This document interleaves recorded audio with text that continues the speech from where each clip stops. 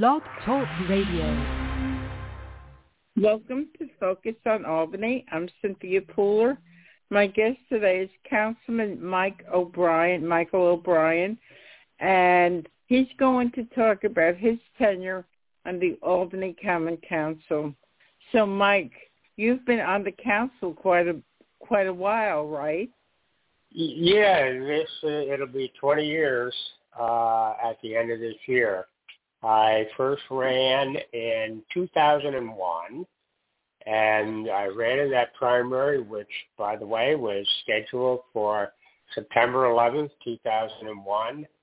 Oh, the wow. primary got delayed for 2 weeks, and when they had the actual primary 2 weeks later, I was on duty with the National Guard down in New York City, where I stayed for approximately 2 months. With the 9/11 efforts. So that was so then my first actual day in the council was January 1 of 2002, and it's been interesting. You know, the main committee that I've been on and that I've chaired now for 16 years is General Services. But I've also at times, also serving the Law Committee and serving the Finance Committee. And at times I've been on the Public Safety Committee, but not in quite a while.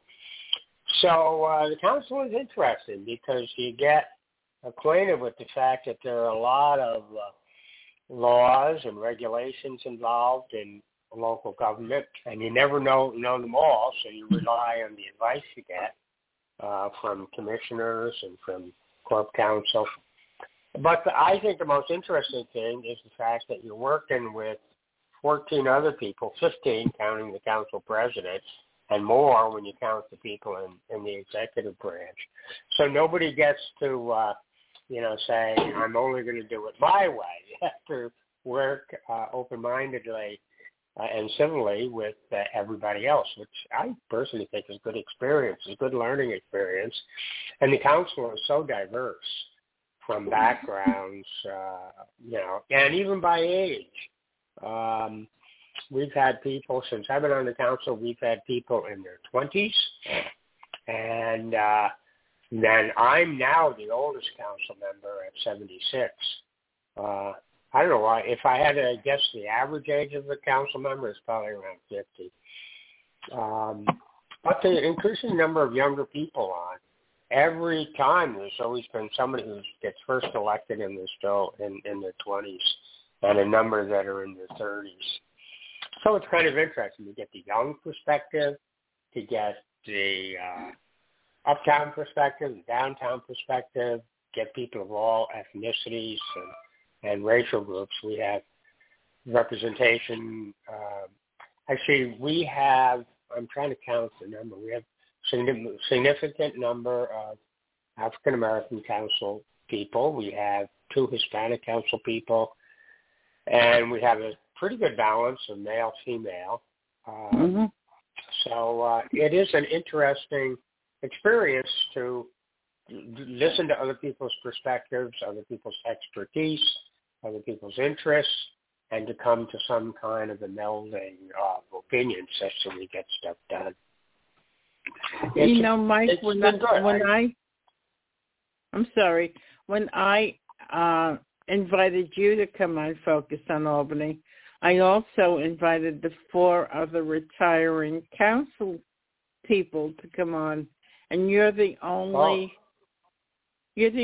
council person that responded. And the other retirees are in the 6th Ward, right? Yeah, the other retirees are, let me see, I'm looking at the whole list now. Joe Igo, he's from he's from the 14th. Rich Connie, he's from the 6th. Right. She's from the 9th. Kathy Fahey, she is from the 7th. Right. And myself from the 12th. as of right now, some of us did. Some of us went to a CANA meeting to talk about our. There was a CANA meeting that Judy, myself, and Richard went to. Okay. To kind of give our perspectives. Okay, so if somebody's listening to this and they have a retiring council member, the invitation is still open to the other 4 council members to come on Focus on Albany. So, from the early 21st century till now, it's been an enlightening experience for you. And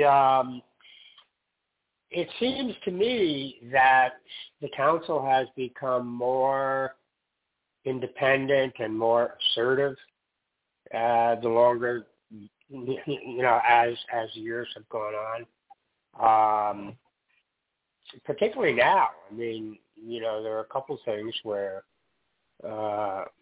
we disagree, and I'm not saying that the administration is bad or not. They've done some very good things, but one of the things which I know the council has become active on now is, we're in this unique situation where we got $81 million of federal ARPA money. That's the money to pull us out of the COVA slump in the, obviously we lost revenues, and that's what ARPA money is intended to, to take care of. And, it was interesting because obviously, some of that money was going to be spent on debts that we incurred in 2020. My understanding with the ARPA money is we have to find a purpose for it, spread out over 4 years. So we have to commit all of that by the end of 2024. So some of it went to fill deficiencies from the first year of COVID, 2020. Some went to fill, and we had no problem with that. Some went to fill deficiencies in 2021, but an interesting thing happened. In 2021, the mayor said that she was going to give a 3% retroactive raise to the non-union employees, because the union employees are all bound by whatever their collective bargaining agreement is. And that was in the, I forget the exact amount of money, but it was certainly 3% back for the 2 years for the non-union workers, was probably the best part of $1 million. It might even have exceeded it a little bit. And then another thing and we were never asked to approve that. And there's a thing in our charter that, obviously no budget is perfect. And in any kind of government, you're going to be transferring funds throughout the year. So what Albany has in its charter, and there's not that many cities do it like this, but it creates a separate board apart from the council, which can transfer money. But anything exceeding 4%, when you get to the stage where you transfer more than 4% of the budget, the charter seems to require specifically council approval.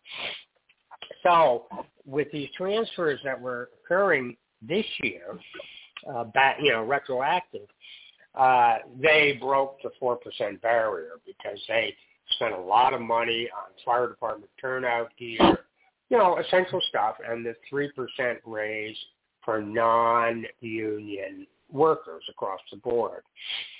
So we inquired about it. Well, didn't this break the rule of exceeding 4%? And a revelation was made to us, which I think a lot of council members kind of challenged the accuracy of this interpretation, but both the city auditor and the mayor's office said, oh no, the 4% cap doesn't apply. This is not budgeted money. This is all federal money and it's not budgeted. In other words, we didn't know we were going to get it, so obviously we didn't put it into the 2021 budget. Mm-hmm. But that explanation rang kind of hollow because every year we get federal CDBG money, Community Block Grant Development money, nowhere near $81 million, but enough that the council is given a role in approving where it goes. And it goes to community agencies, all of it, well, mostly it does. So that argument was raised that, it's still subject to council approval. But so when the budget got passed this year, the council put a couple of amendments regarding the money that had gone retroactive to cover 2020, 2021, and the money for the future. And one of the things was the mayor's office was going to put $16 million for 2021 into the fund balance, which we don't know exactly what the fund balance is until the early part of 2022 when all the audits are done. But when we did all of our budget talks, we had the treasurer come in, we had the city budget director come in, and my understanding is the rule of thumb is your fund balance shouldn't exceed 10% of what your budget is. But if and we asked the budget director, well, where do you think the fund balance is going to be at the end of the year 2021? So he gave us a figure which I think was somewhere around $7 million, which would be below that 10% amount, which is considered healthy. So, but the mayor proposed putting $16 million, which would have brought the fund balance up, if I'm doing the arithmetic right, well into about maybe $24 or $25 million, which we interpreted to be over the amount that the state auditor says is appropriate. And then the question comes up, well, where can the fund balance be spent? Well, wherever, basically, it would be in the mayor's discretion if she's saying these aren't budgeted monies. So we put in the budget ordinance, mostly gave the mayor everything that they had asked for, and the budget director said, yes, it looks like 2022 is going to be solvent according to this budget, but we put the provision in that we cut down the amount of money that was going to go into the fund balance. Now, if the mayor has some emergency to spend it on, I'm sure the new council would approve of it. But to our surprise, the mayor vetoed that. She vetoed our pronouncements on that money she was transferring back into 2021 and insisted that we didn't have the authority to declare all of this ARPA money as budgeted money requiring council approval. So that's going to be fought over on Monday night, the potential override. Now, the mayor gets a line item veto, so it didn't affect 99%, it didn't affect most of the budget, but it would affect this interpretation that the council doesn't, they only get a once-a-year vote on how things are going to be spent, and this independent E&A board can override it even if it exceeds 4% of the whole year's budget. So that I think is patently wrong, and it'll be interesting to see if the mayor's veto gets overridden. And then we have the whole USDO, that's the zoning ordinance. When this is interesting, the zoning ordinance took about 3 or 4 years to write, and we passed it in October of 2017, October or in November, with a provision that it would be reviewed and updated. Well, there's been a couple of updates made to it, but this now, 4 years later, is the first overall update. And it needed updating, in my opinion. I mean, there were some, things that needed to be clarified, particularly like height of buildings that abut residential neighborhoods, the amount of landscaping that has to surround buildings, because some of these buildings got approved. There's virtually no landscaping around them, like the one that's going up on Western Avenue. There's a proposal for Calvin, which hasn't gotten any permits yet, but that was going to try and put 63 apartments on 1.8 acres, which basically, literally, the developer was saying, oh, well, landscaping includes a green roof. Well, that's not really the intent of the way it was written. So it's tidying up some of these. I wouldn't even call them loopholes. I would call them misinterpretation. And we've tidied up some of the other ones. I know when we had the whole argument about citing a blood plasma, a paid blood plasma clinic where you get paid to donate blood once a week. And we never intended that to be part of the code, but a creative zoning board, and I don't know how they did it or who told them to do it, but they did it. They said, collecting blood plasma is the same thing as light manufacturing. That baffled that, that was a stretch. And we actually amended the ordinance at that time specifically to say, no, it's not light manufacturing, and we put various requirements. I mean, it would seem to me, logically, if you want to create a blood plasma, paid money-making blood plasma thing, you would locate it in something that's akin to a medical facility. But this particular company preferred strip malls on bus routes. So they had profit in mind. And it's funny because when we specifically asked them, what medical services do you provide if there's an untoward incident? We call 911. So they regarded it as a, very profitable, lucrative commercial business designed for a strip mall. We disagreed with that. And ironically and surprisingly, the mayor vetoed that. She vetoed it, and we overrode her veto. And her veto message was virtually word for word what the developer's attorney had said were his objections to it. Unconstitutional, arbitrary, and capricious. And when it got challenged in court, the court said, no, it's not unconstitutional, and it's not arbitrary and capricious. And nobody was operating, there were no council members operating for personal motives. So I remember doing shows with Zach Simpson on the Zach was very much involved. Yes. Yes. Yeah. Yeah. He was a big help. As was Hyde. I mean, Hyde. He's going to be my successor, and he's an attorney who does land use planning and environmental law, and both of them are tremendous helps. As was the neighborhood association. We got a lot of people on board with us, and it paid off. It paid off, I think, towards good government and good land use policy in the city of Albany. Now, a council and a mayor are never going to collectively agree on 100% of everything. And very often we give the benefit of the doubt, if they tell us that there's a need here, rather more so, that's more of a priority than a need there, usually we'll wind up deferring if they can give us an explanation. But, certain things I think, have to be scrutinized by the council.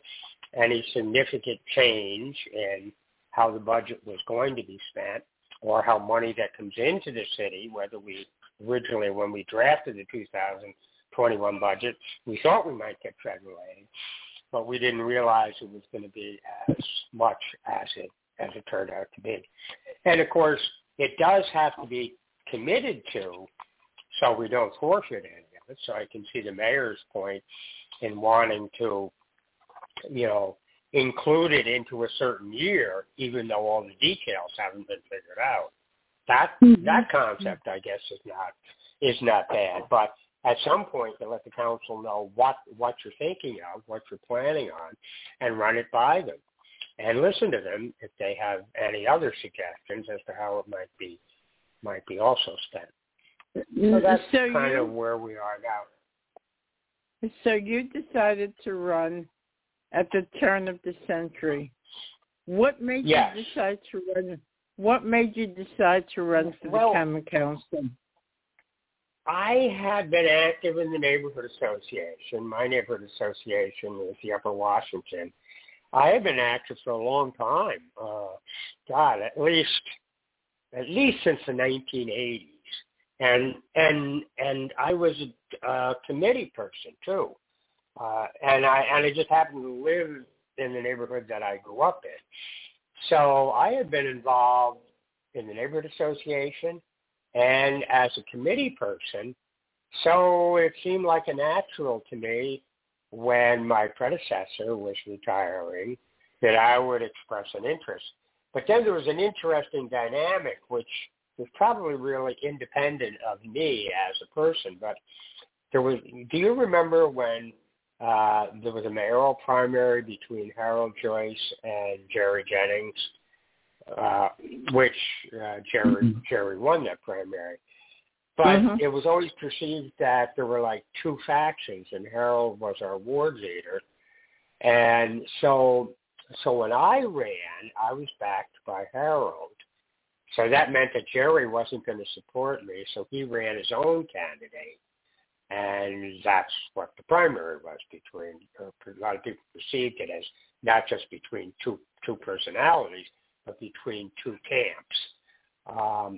Fortunately, I won it. I like to attribute that to the fact that I knew the neighborhood, having lived in it for quite a while and having been active. And I can't say that. Jerry wasn't bad to me. I wasn't one of his confidants, but he wasn't bad to me once I won the primary. So that's why I did it, because I just became familiar with doing community things. And also doing a lot of things. My kids were growing up. My kids were teenagers when I first got onto the council, so I was used to a lot of neighborhood youth activities, the schools, all sorts of aspects of living in my part of Albany. So that's what I did. So you've been on the council for 20 years. What made you decide it's time to retire? 20 years I think is a nice round number. I now have 6 grandchildren, all of whom live in the Capital District that my wife and I are actively involved with. Not a day goes by that we don't see at least one of them. So I felt, and the council was taking up a lot of time. So, and, I figured you need a certain amount of turnover. 20 years, I think, is a sufficient time to have served in any particular elective role. So that was what was guiding me, and I'm retired. I volunteer in some other things, like I volunteer with the Albany County Historical Association and with the International Center, the Capital Region. But mostly my free time is spent, or a lot of my free time every day is spent with some of my grandkids who range in age from newborn to 8. So, and that's, I don't know, that's pretty enjoyable. Or doing some recreational activities. So 20 years is a while. What's your view on term limits? Are you for them or against them? Well, I'm generally not for them. First of all, what are they going to decide as the appropriate term limit? Unless they said 20 years. Or maybe 16 years, I'm not sure. But no, for the most part, and I guess the argument is every election is a term limit. You're limited to a 4-year term. Now, in Albany, most of the time the incumbents win. This is the first year since I've been on the council that usually not every incumbent wins. Most of them do, but every other election cycle that I went through, one or two, or possibly three, incumbents lose. So that, I guess, shows you that there are term limits, at least in the voters' minds. So, but this is the first year that every incumbent, there were 5 of us leaving, and everybody who was an incumbent, and many of them were challenged, but everybody who was an incumbent won. And this is the first time since I've been on the council that I've seen that. So we just have a couple of minutes left. In your 20-year tenure, what is the most outstanding memory that you have? Oh, well, the most. Well, it's tough to bring it down to one. Like, I was very involved with all the landfill stuff because I was chair of the General Services Committee. So that was the time when we started to impose recycling, and we basically started to predict an end date to the landfill. So that was pretty significant. I think the fact that we challenged a major developer, it was Nigro who owns Hannaford Plaza. He's one of the biggest, retail space owners in the whole Capital District. The fact that we successfully challenged that pressure, I think that was a big moment too. I'll always remember that one. But I take a lot of the work on the landfill. And one that I take, pride in too was when I first came on board, they did not have any system for scoring streets. You would get a street paving list, and it was kind of mysterious as to how they decided on it. The state of New York had a system for scoring paved roads. So we actually passed an ordinance requiring that the city adopt the state method for scoring streets. And then we've been doing it now for probably about 15 or 16 years. We actually hire Capital District Transportation Committee to do that scoring. And that is the principal document that the street paving list is based on. So those several things, the scoring of making equitable the street paving program, bringing in recycling and setting an end date for our landfill operations because we just don't have any space within the city. And I think successfully challenging a major developer. Okay, Mike, our time is up. I wish you the best of luck in your retirement. You've been listening to Councilman Mike O'Brien talking about his tenure on the Albany Common Council. I'm Cynthia Pooler. This is Focused on Albany. If you like this show, like us on Facebook, follow us on Twitter. Thanks, Mike. Have a great day and happy holidays. Thank you. Bye. Thank you.